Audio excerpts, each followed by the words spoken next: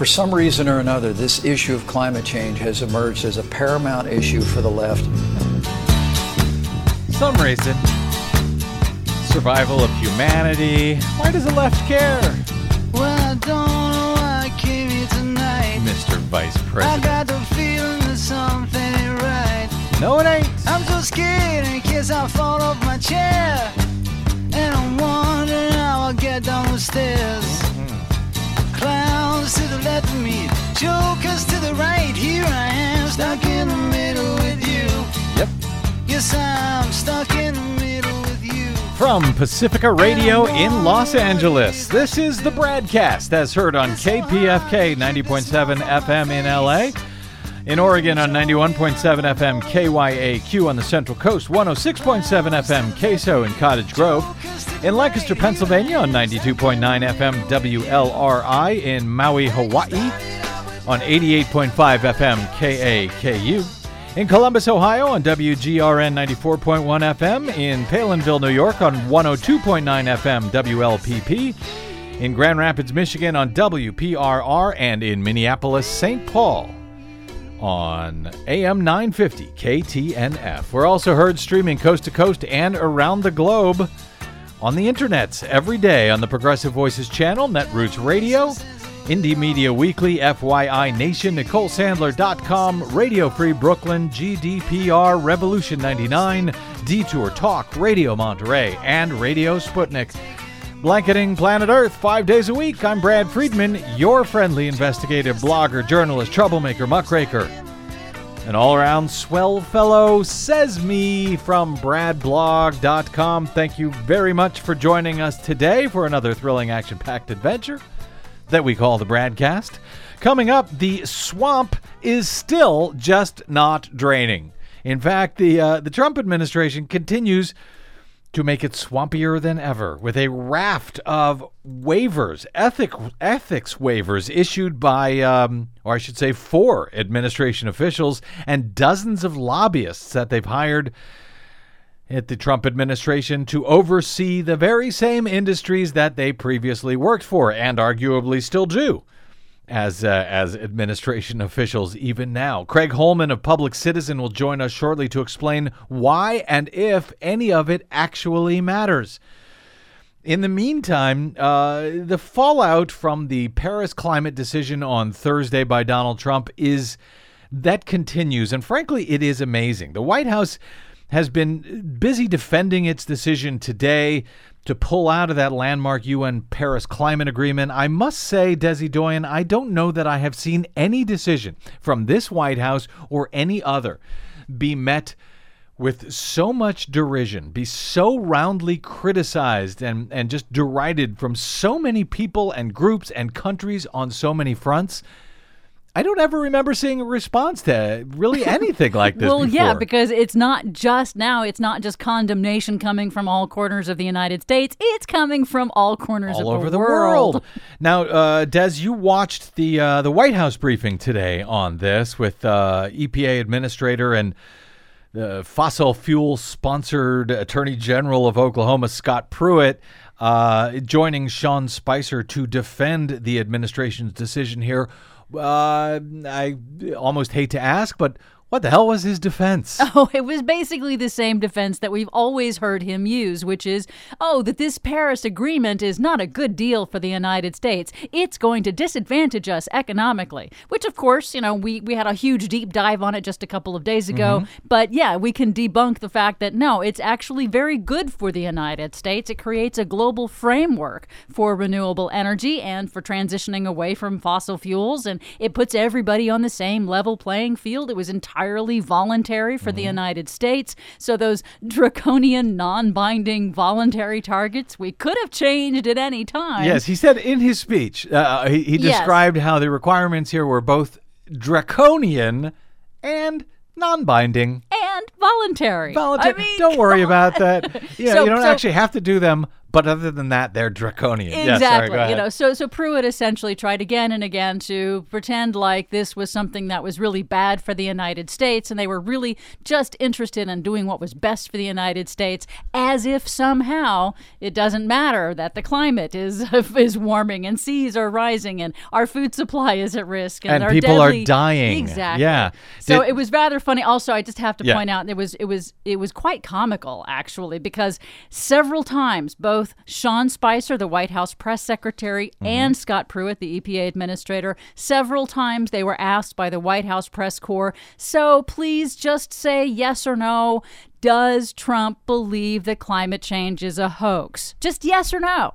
And repeatedly, they refused to answer. Really? Pruitt would say, well, what we were talking about, he wouldn't even answer it. He said, what we were talking about was, what the yes or no, what was good for the United States and the Paris Agreement. And then finally, Spicer at one point just said, I haven't asked him.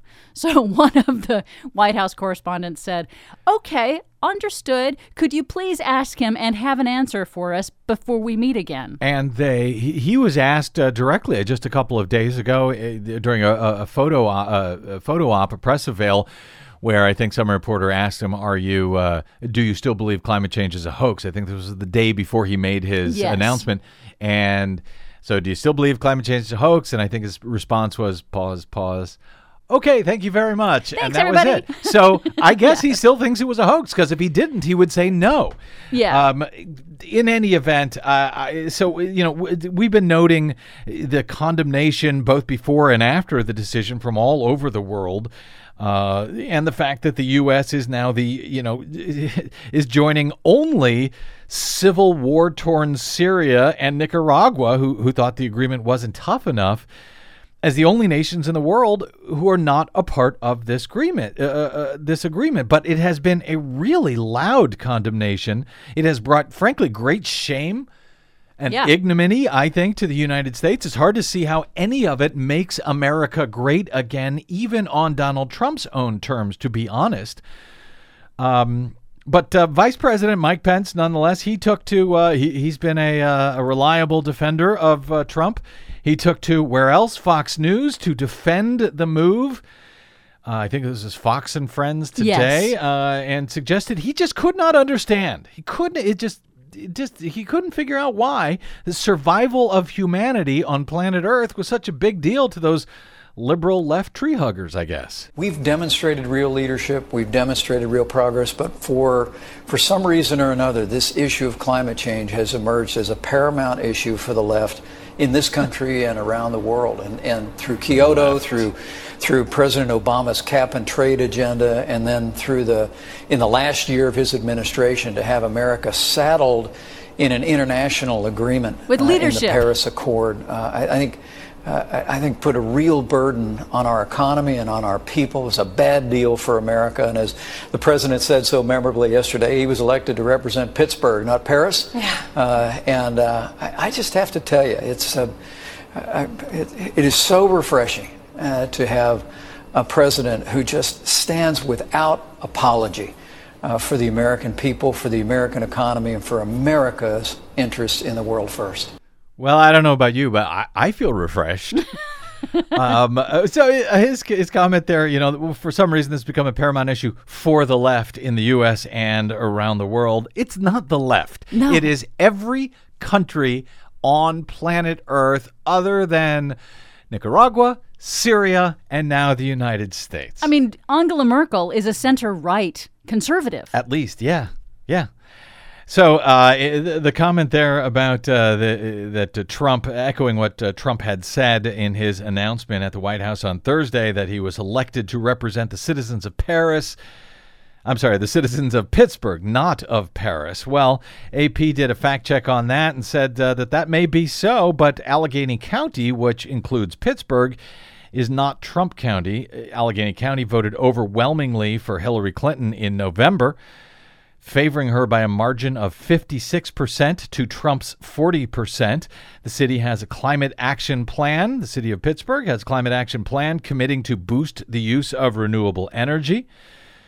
So I guess if he was going to be representing Pittsburgh, not Paris, Pittsburgh wants us to stay in. In fact, Pittsburgh Mayor Bill Peduto, who is a Democrat, has been an outspoken supporter of the Paris Accord. He tweeted after Trump's announcement that, as the mayor of Pittsburgh, I can assure you that we will follow the guidelines of the Paris Agreement for our people, our economy, and future. Peduto also noted in another tweet, fact, Hillary Clinton received 80% of the vote in Pittsburgh. 80%. Pittsburgh stands with the world and will follow Paris Agreement. So if, in fact, he was elected to represent Pittsburgh, he don't sound like he's representing Pittsburgh. The Hill also notes, by the way, for what it's worth, that Trump also referenced Youngstown, Ohio in his speech and Detroit in his speech as cities that he's prioritizing by withdrawing from the agreement. Well, Hillary Clinton won each of those counties as well, reportedly, by very, very wide margins as well. So he doesn't seem to be representing any of those people.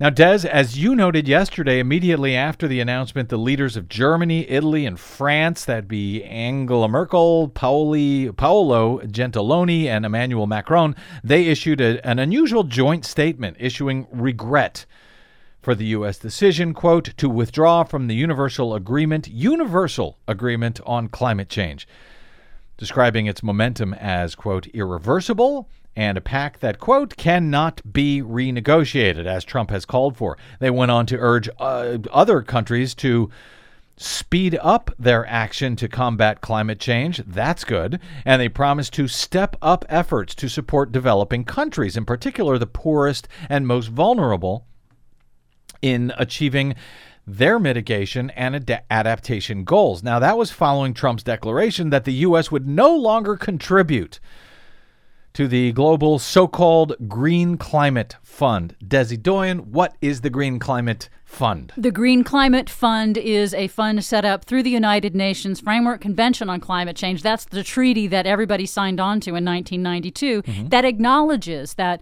people in developing countries and in the poorest countries just don't have the resources. I mean, there's 1 billion people in the world who don't have access to electricity right now because the fossil fuel industry has not built a grid out to them. So to help these people who are trying to be lifted out of poverty by their countries, like in India and in Bangladesh, the Green Climate Fund was supposed to be all the rich countries who have benefited so greatly from the use of fossil fuels and from polluting the world. From the use of dirty fossil fuels and for all polluting of the world. These decades. Yeah. And causing this problem that is going to hit the poorest countries first and worst.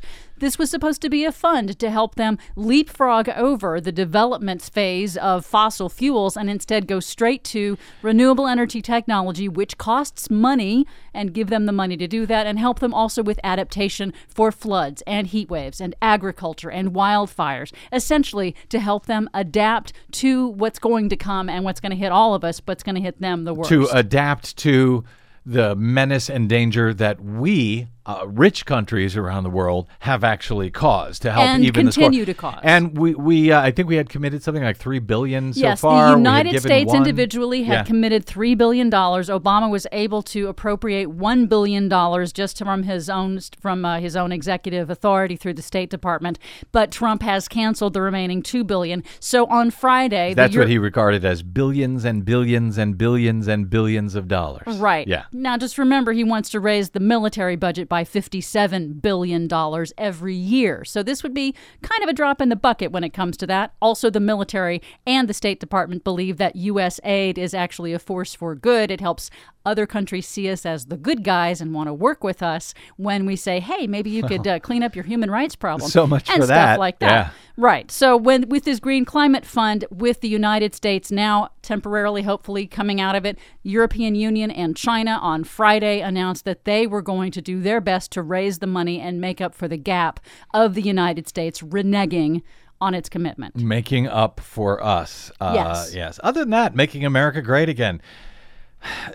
French President Emmanuel Macron took to television actually after the announcement last at night after Trump spoke at the White House to make his own announcement, his own statement in both French and English, directing his comments in part to American scientists and clearly based on his closing line here in English This he was directing his comments straight to Donald Trump.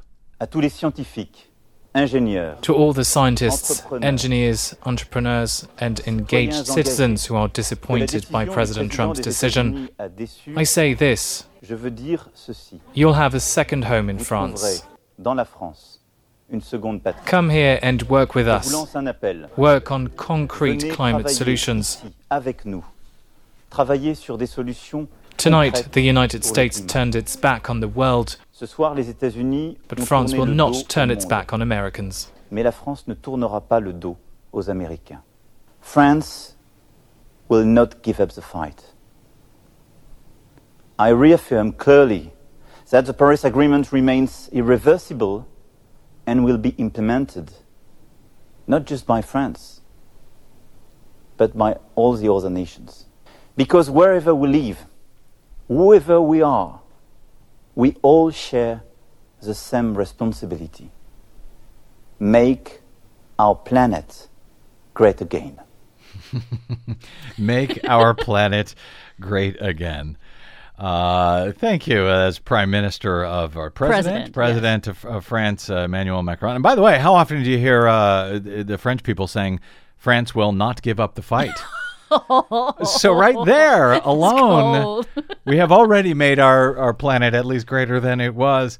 So that was from around the world. Back here at home, the decision was also roundly criticized by the CEOs. And you would think that Donald Trump would give a damn about that, but no, apparently not. CEOs of tech companies like Google, Apple, Microsoft, Facebook, they all issued statements essentially condemning what Trump had done here. And even members of Trump's own presidential council, what is it called? The President's Strategic and Policy Forum. Even those people spoke out, including, you had mentioned, Des, on the show, Lloyd Blankfein, the CEO of Goldman Sachs. Right. Where he led the firm along with Trump economic advisor Gary Cohn, who's still in the administration. He took to Twitter for the first time ever, said today's decision is a setback for the environment and for the U.S.'s leadership position in the world.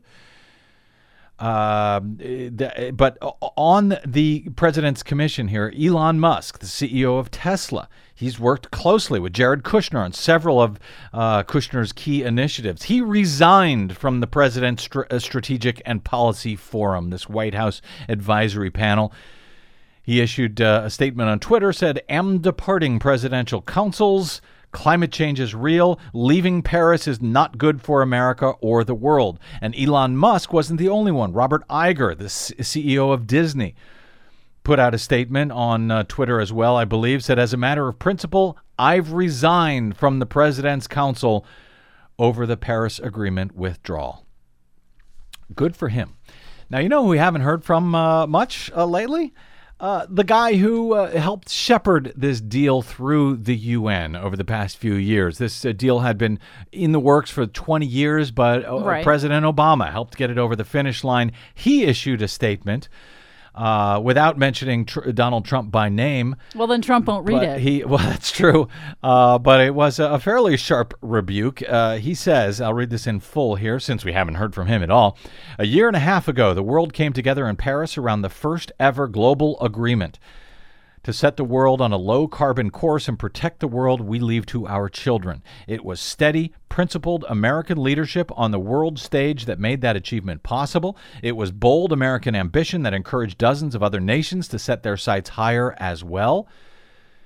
And what made that leadership and ambition possible was America's private innovation and public investment in growing industries like wind and solar, industries that created some of the fastest new streams of good-paying jobs in recent years and contributed to the longest streak of job creation in our history. Simply put, he said, the private sector already chose a low-carbon future. And for the nations that committed themselves to that future, the Paris Agreement opened the floodgates for businesses, scientists, and engineers to unleash high-tech, low-carbon investment and innovation on an unprecedented scale. The nations that remain in the Paris Agreement will be the nations that reap the benefits in jobs and industries created. I believe the United States of America should be at the front of that pack," he said.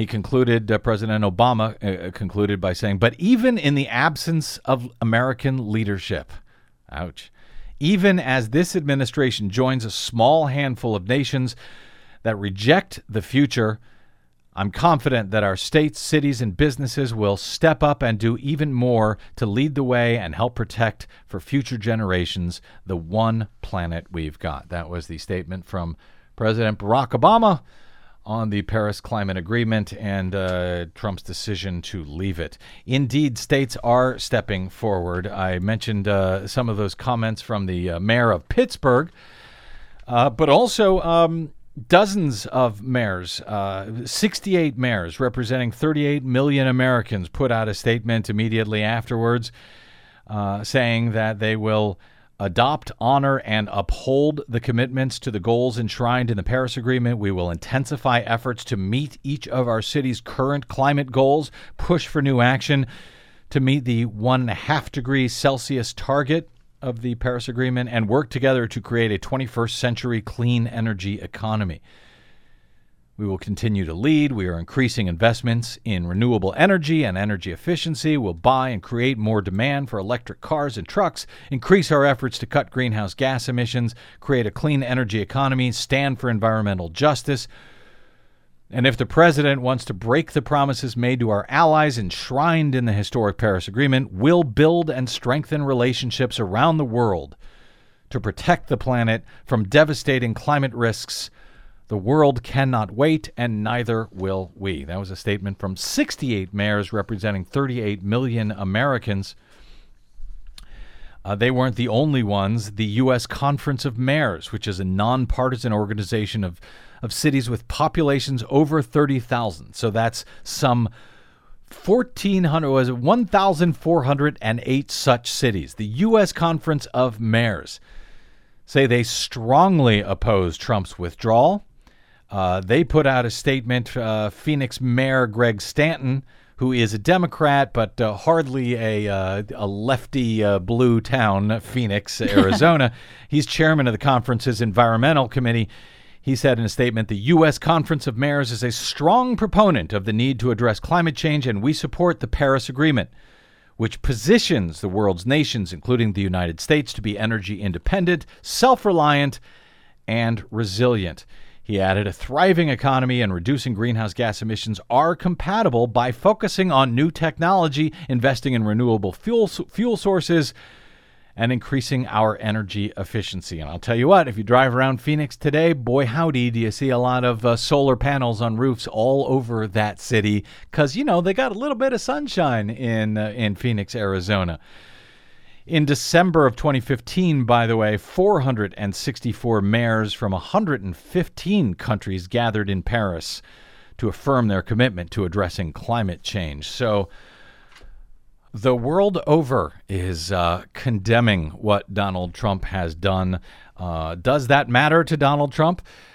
Is that why maybe he did it in the first place? I don't know. I'll have a little bit more to say on this hopefully later in the show, but I know Craig Holman is standing by, so let's take a quick break and come back with that and Donald Trump's swamp. I'm Brad Friedman. This is the BradCast.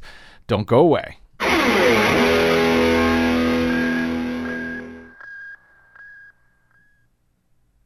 Hi, this is Desi Doyen from the Green News Report and the BradCast, both brought to you without corporate or political influence. Why? Because we rely on you to help keep us completely independent. Please drop by bradblog.com/donate today and help us stay on your public airwaves. That's bradblog.com/donate. You'll thank yourself later. I'll thank you now.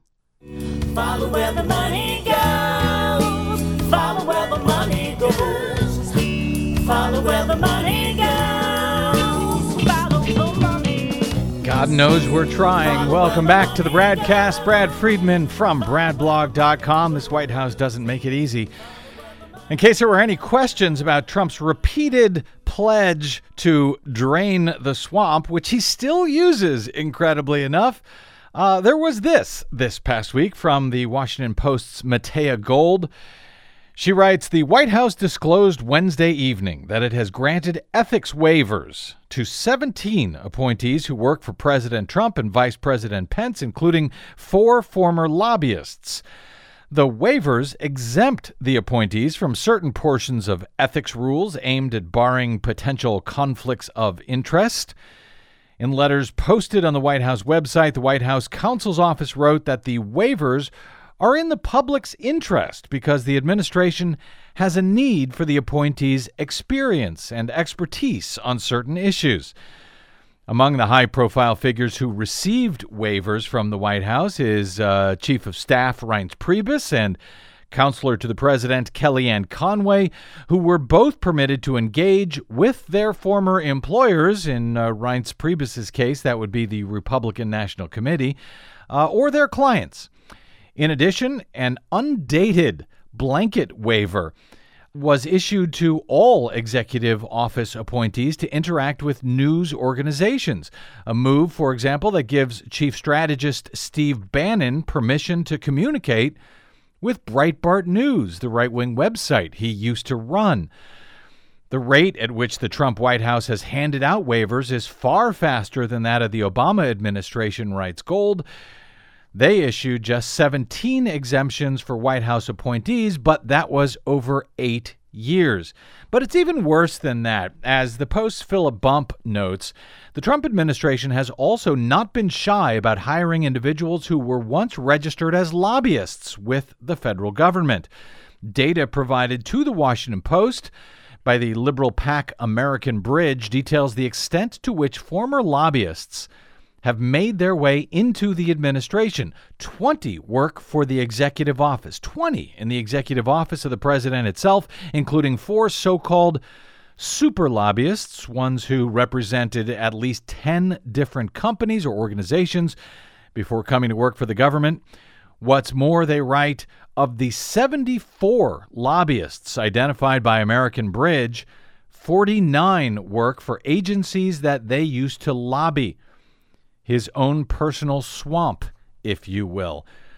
Robert Weissman, president of the nonpartisan good government group Public Citizen, said in a statement following the so far released waivers, for the Trump White House, even its own highly touted ethics rules are no more than an inconvenience to be waved aside if they interfere with corporate business as usual. The raft of waivers signify both the corporate takeover of the government and the Trump administration's utter disregard for ethical standards, says Weissman.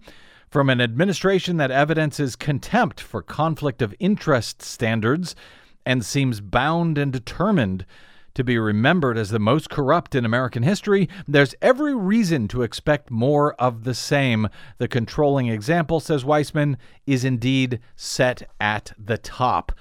Joining us now to discuss this, what it means, is Craig Holman. He serves as Public Citizen's Capitol Hill lobbyists. Oh, he's a lobbyist on ethics, lobbying, and campaign finance rules.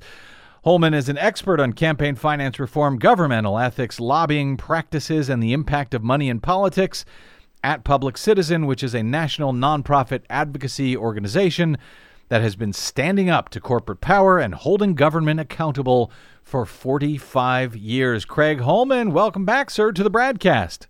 I'm glad to be here. Thanks for inviting me.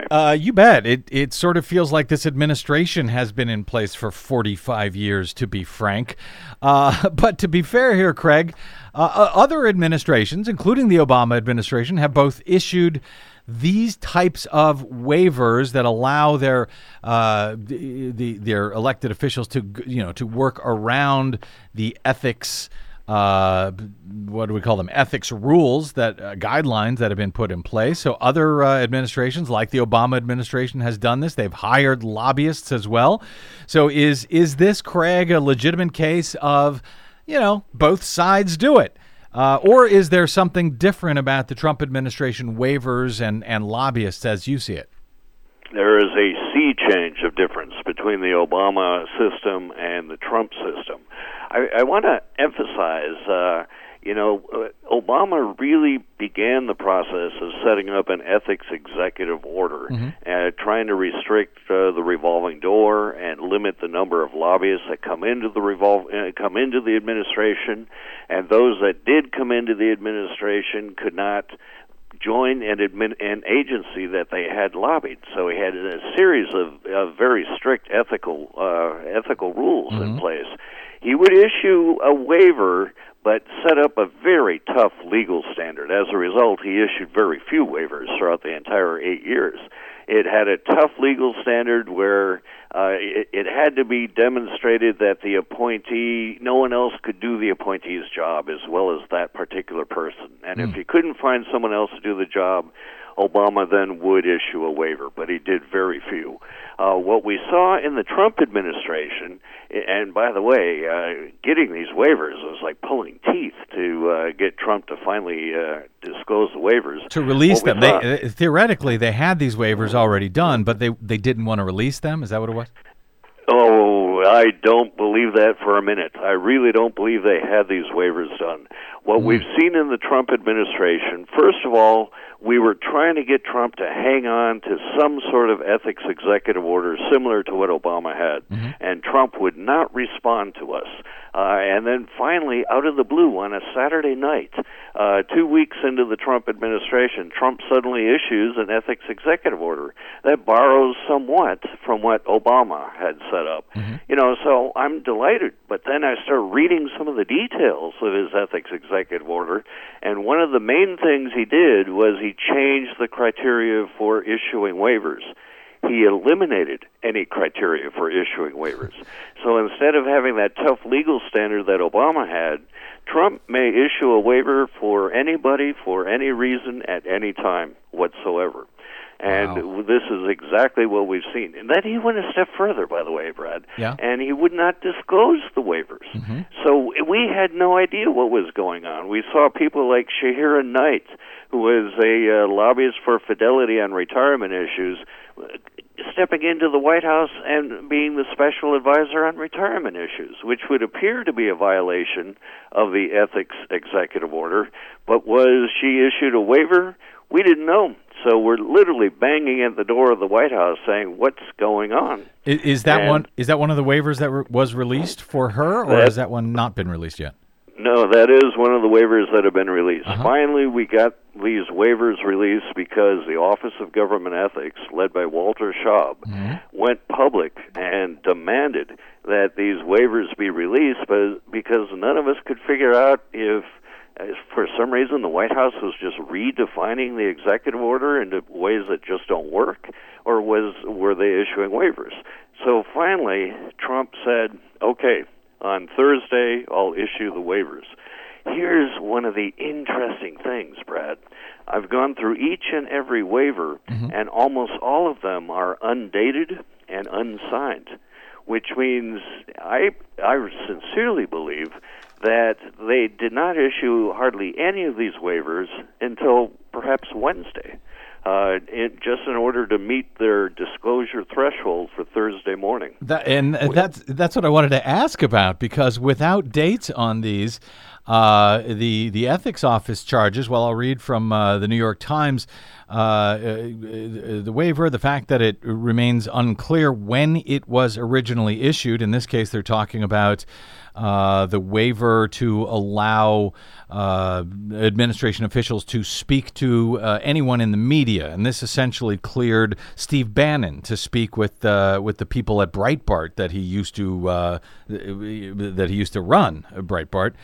The waiver, the fact that it remains unclear when it was originally issued, seemed unusual to Walter Schaub, the director of the Office of Government Ethics, who questioned its validity. He said, "There is no such thing as a retroactive waiver. If you need a retroactive waiver," he says, "you have violated a rule."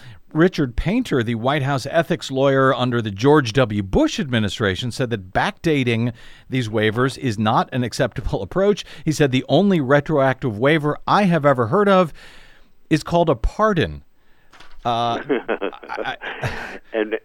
where we get to the core of this, perhaps the biggest difference between the Obama ethics executive order and Trump's is enforcement.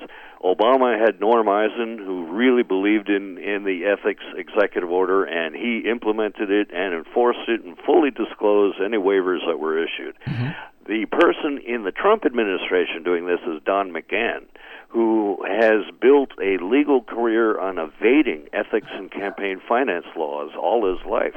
He's the guy in charge with implementing this ethics executive order, and I know full well he doesn't believe in it, which made me seriously question, was he just ignoring the ethics executive order all the way until finally this disclosure deadline came down on Thursday? And I bet you he was just busy on Wednesday writing up these waivers and not dating him and not signing him, and then turned him over to the public on Thursday morning. And he, by the way, Don McGahn, has his own, I think, ethics issues, doesn't he? Wasn't he with Jones Day, which is still Trump's law firm? Yes, indeed. He issued a waiver for himself.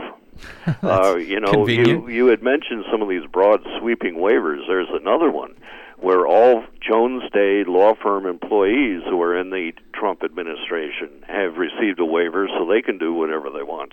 And Don McGahn is one of those, along with 5 other lawyers. So, we've never seen this. And this is a waiver system that just renders the ethics executive order meaningless. Because they can a waiver can be issued at any time for any reason, apparently under this executive order, but also that it doesn't have to be done apparently in advance. But if it's not done in advance, I mean, is any of this legal? Because this comes down to, are there actual punishments for violating ethics guidelines, or are these, like we're learning about so many other things, are these simply, institutional norms that people are expected to follow, but that nothing really prevents someone, especially an administration that wants to destroy long-standing American institutions anyway, that, nothing prevents them from ignoring or breaking them? Is there any actual legal issues here? There are legal issues, but Donald Trump's ethics executive order specifically assigns Don McGahn as the person responsible for enforcing the ethics order. The Office of Government Ethics, Walter Schaub, has no authority to make anybody do anything, and Don McGahn simply doesn't believe in these ethics rules, and so I don't believe he's been enforcing them. I believe almost all these waivers were just issued to cover up the fact that he's been ignoring his own ethics executive order. But that's what I mean. Walter Schaub has had to go public to try to get these waivers issued. But that's what I mean, as far as, even if they violated these things, they, are their own ethics guidelines, I guess, that the president administers himself or issues himself. And then, who enforces? I mean, if the ethics office, just puts out, a statement that, hey, they violated the ethics guidelines, well, who cares, Craig? I mean, is there a law? Does who's going to go after them? Jeff Sessions at the DOJ? I mean, what do ultimately these ethics guidelines actually mean? Well, the ethics executive order does have the force of law, and there are supposed to be punishments for violating the executive order.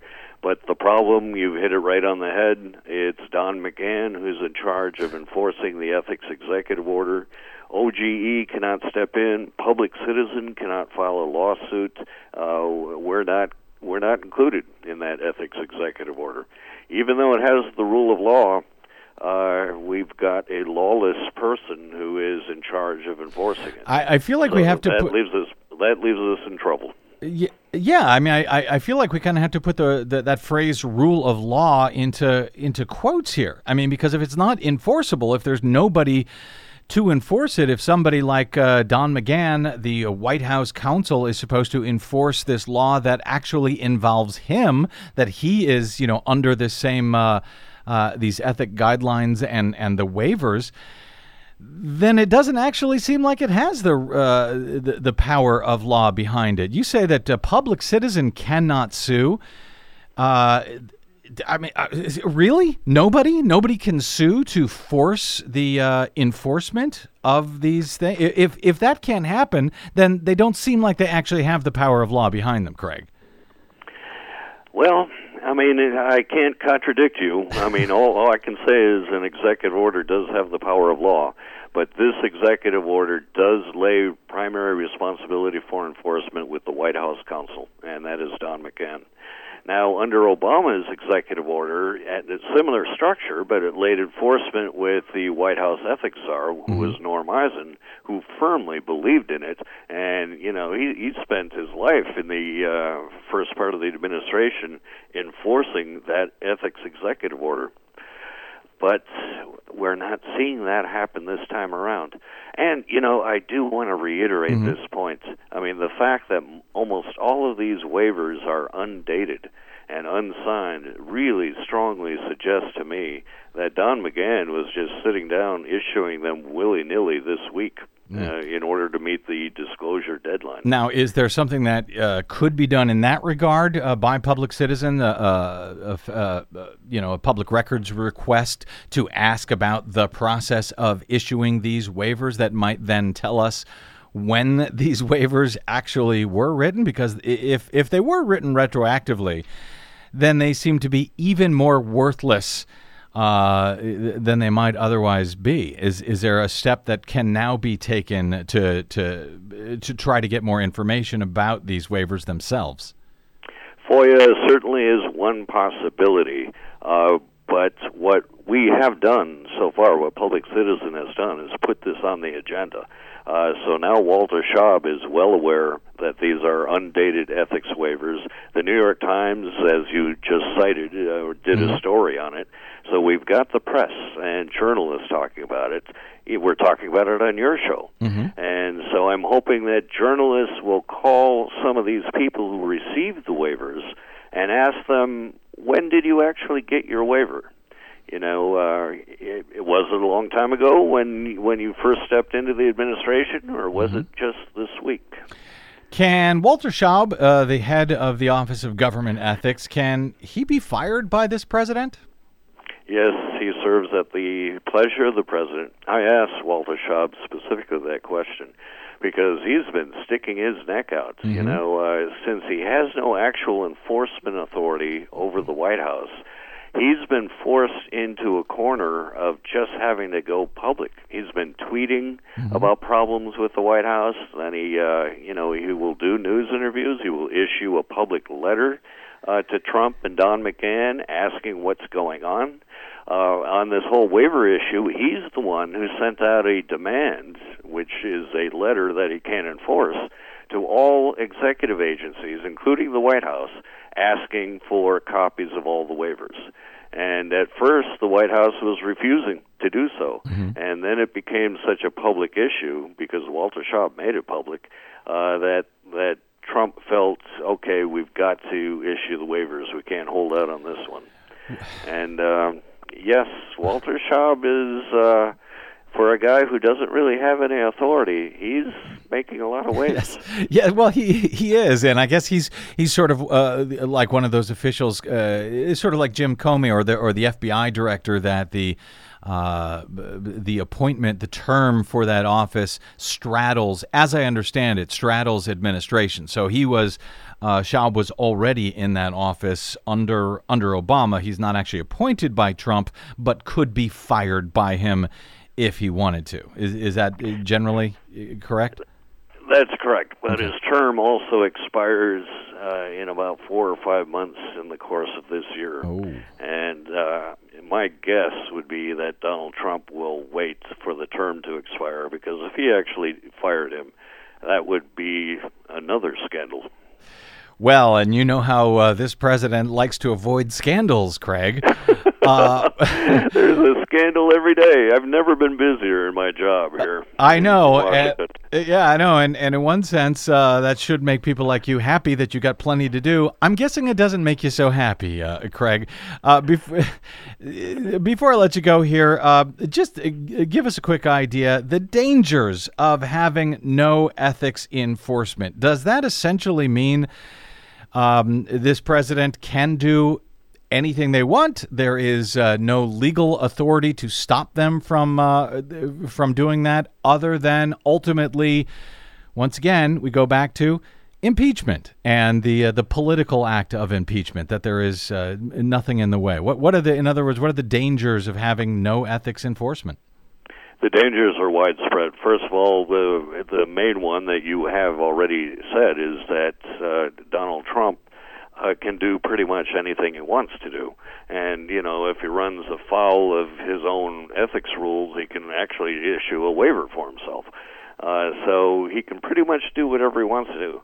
There's also the other danger that the people coming into the administration, these people are also titans of industry, and they can do self-dealing for their own companies and their own financial interests and their own employers and clients of the last 2 years, and essentially get away with it.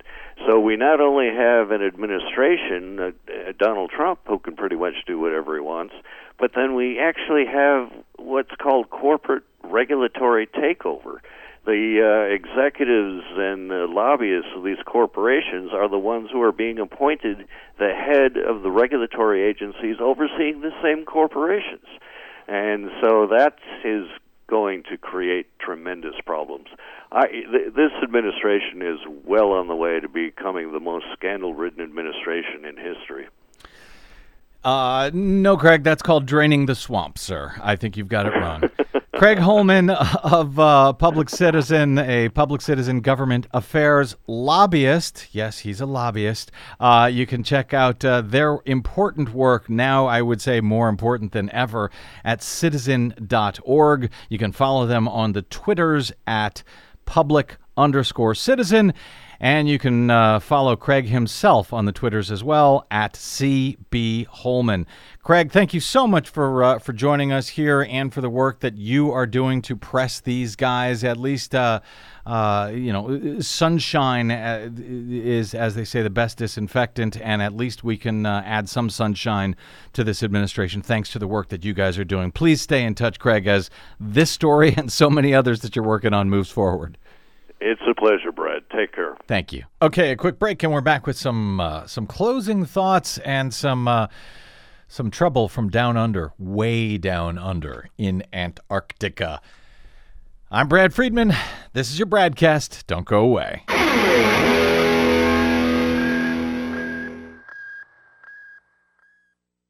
Hey, this is Brad. Do you enjoy your non-corporatized, commercial-free BradCast? Yeah, me too. But we need your help to stay that way. Please consider supporting the investigative blogging, broadcasting, and muckraking that we do here on the BradCast and the Green News Report and bradblog.com with a donation. It's easy. Stop by bradblog.com/donate and drop a few dollars in the tip jar. You can make a one-time contribution or an automatic monthly donation of any amount you like. It's easy. It'll take you about 60 seconds, and you'll help me and Desi stay on the air to continue our troublemaking and muckraking without the corporate influence of anyone. Got it? Thanks. Stop by bradblog.com/donate to help us out today.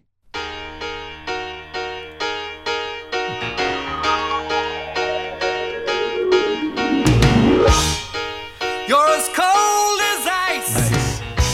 You're willing to sacrifice our love. Welcome back to the BradCast. Brad Friedman from bradblog.com. Thank you for that, Desiree. Haven't heard that tune in a while. The saga of the Larsen C crack. That's what it's called, Larsen C. This is in Antarctica. It's a crack in an ice shelf.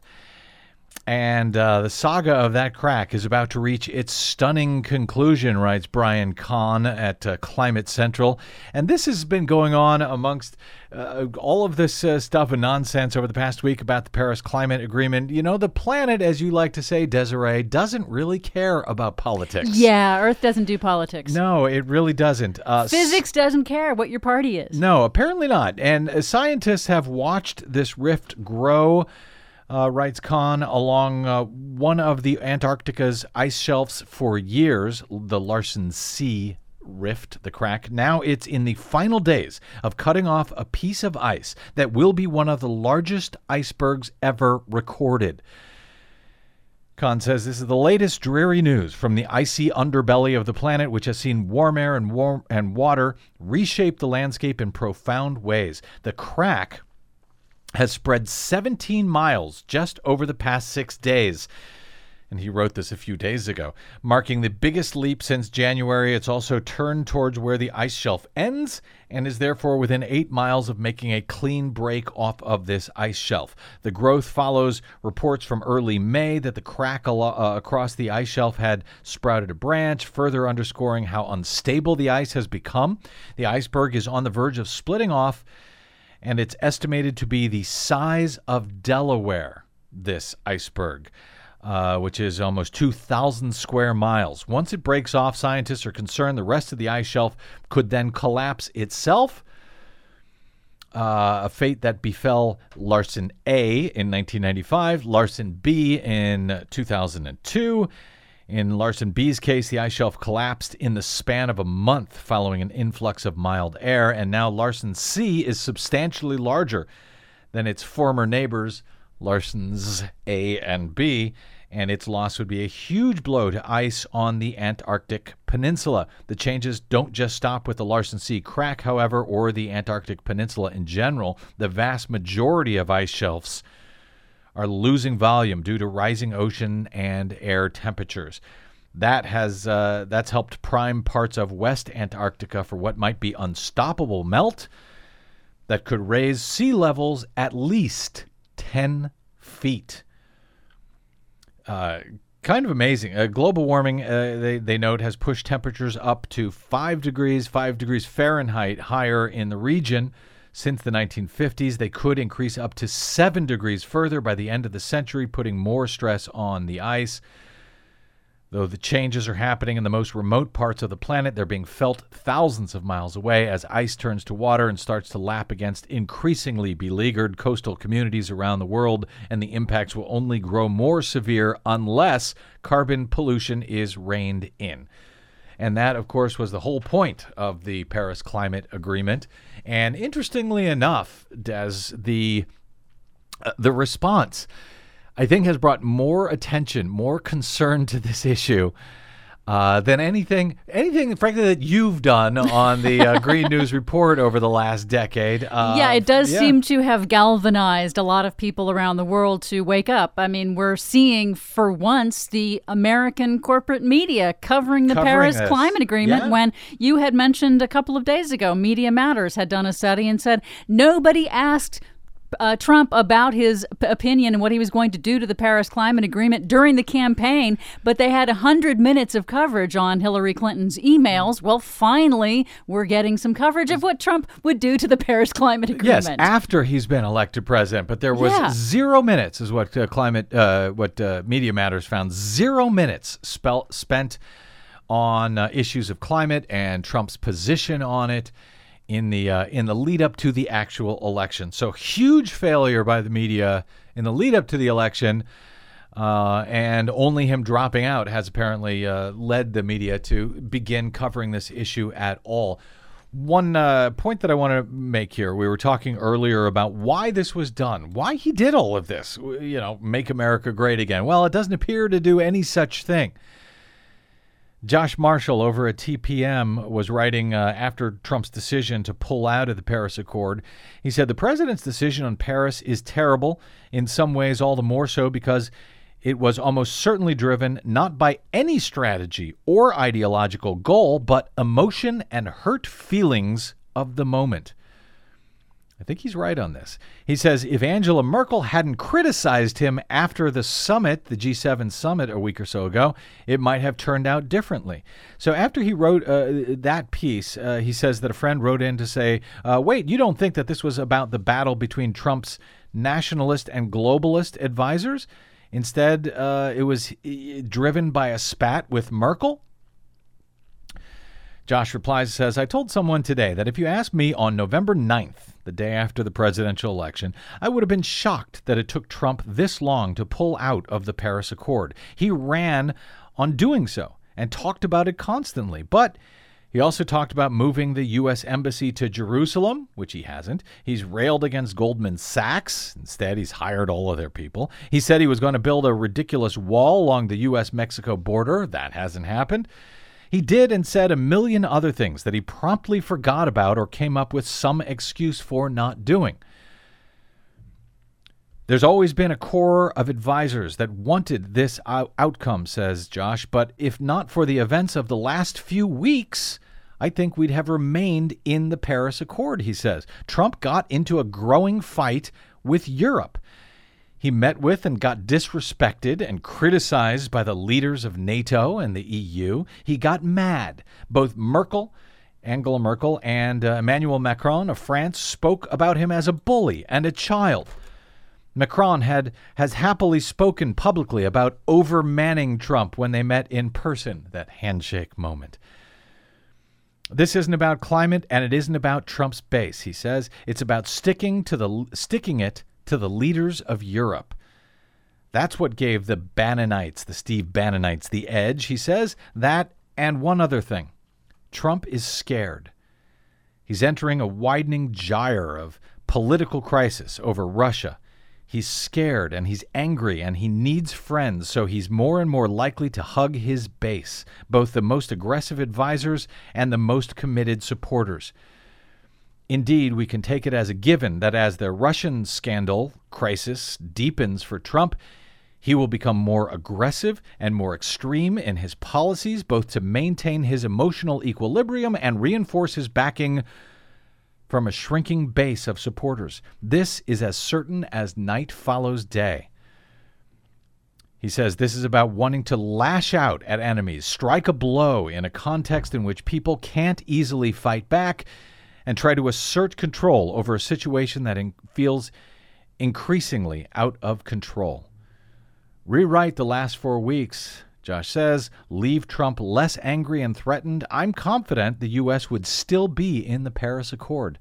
That's how he operates. The entire outcome was driven by the president's current besieged emotional state.